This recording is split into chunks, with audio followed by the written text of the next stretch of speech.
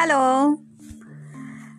Today my topic is to how to make a big applications. For big application, you have to follow either a top-down approach or a bottom-up approach, or you can combine both.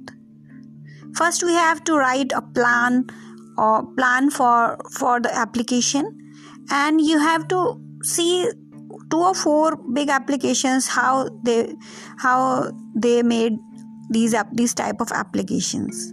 So in front end you have to make a design, so you can right click on any bigger website and you can see a source code there. But for backend you can't see this anywhere.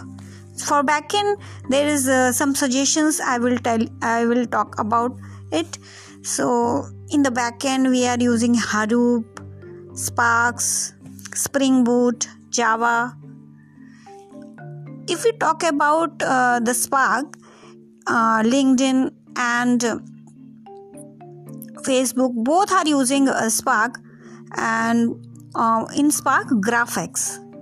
So you can see how we can build these applications.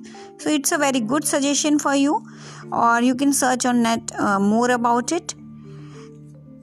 And for Spring Boot, in a trend Java, previously NetBeans is used. The NetBeans is used for testing like Selenium testing, JUnit. So you can use NetBeans for testing purposes. And now one popular language which is coming here is Rust. So lots of companies, bigger companies are using Rust, like AWS, Microsoft. So you can read about it. So there's a few terms I told you.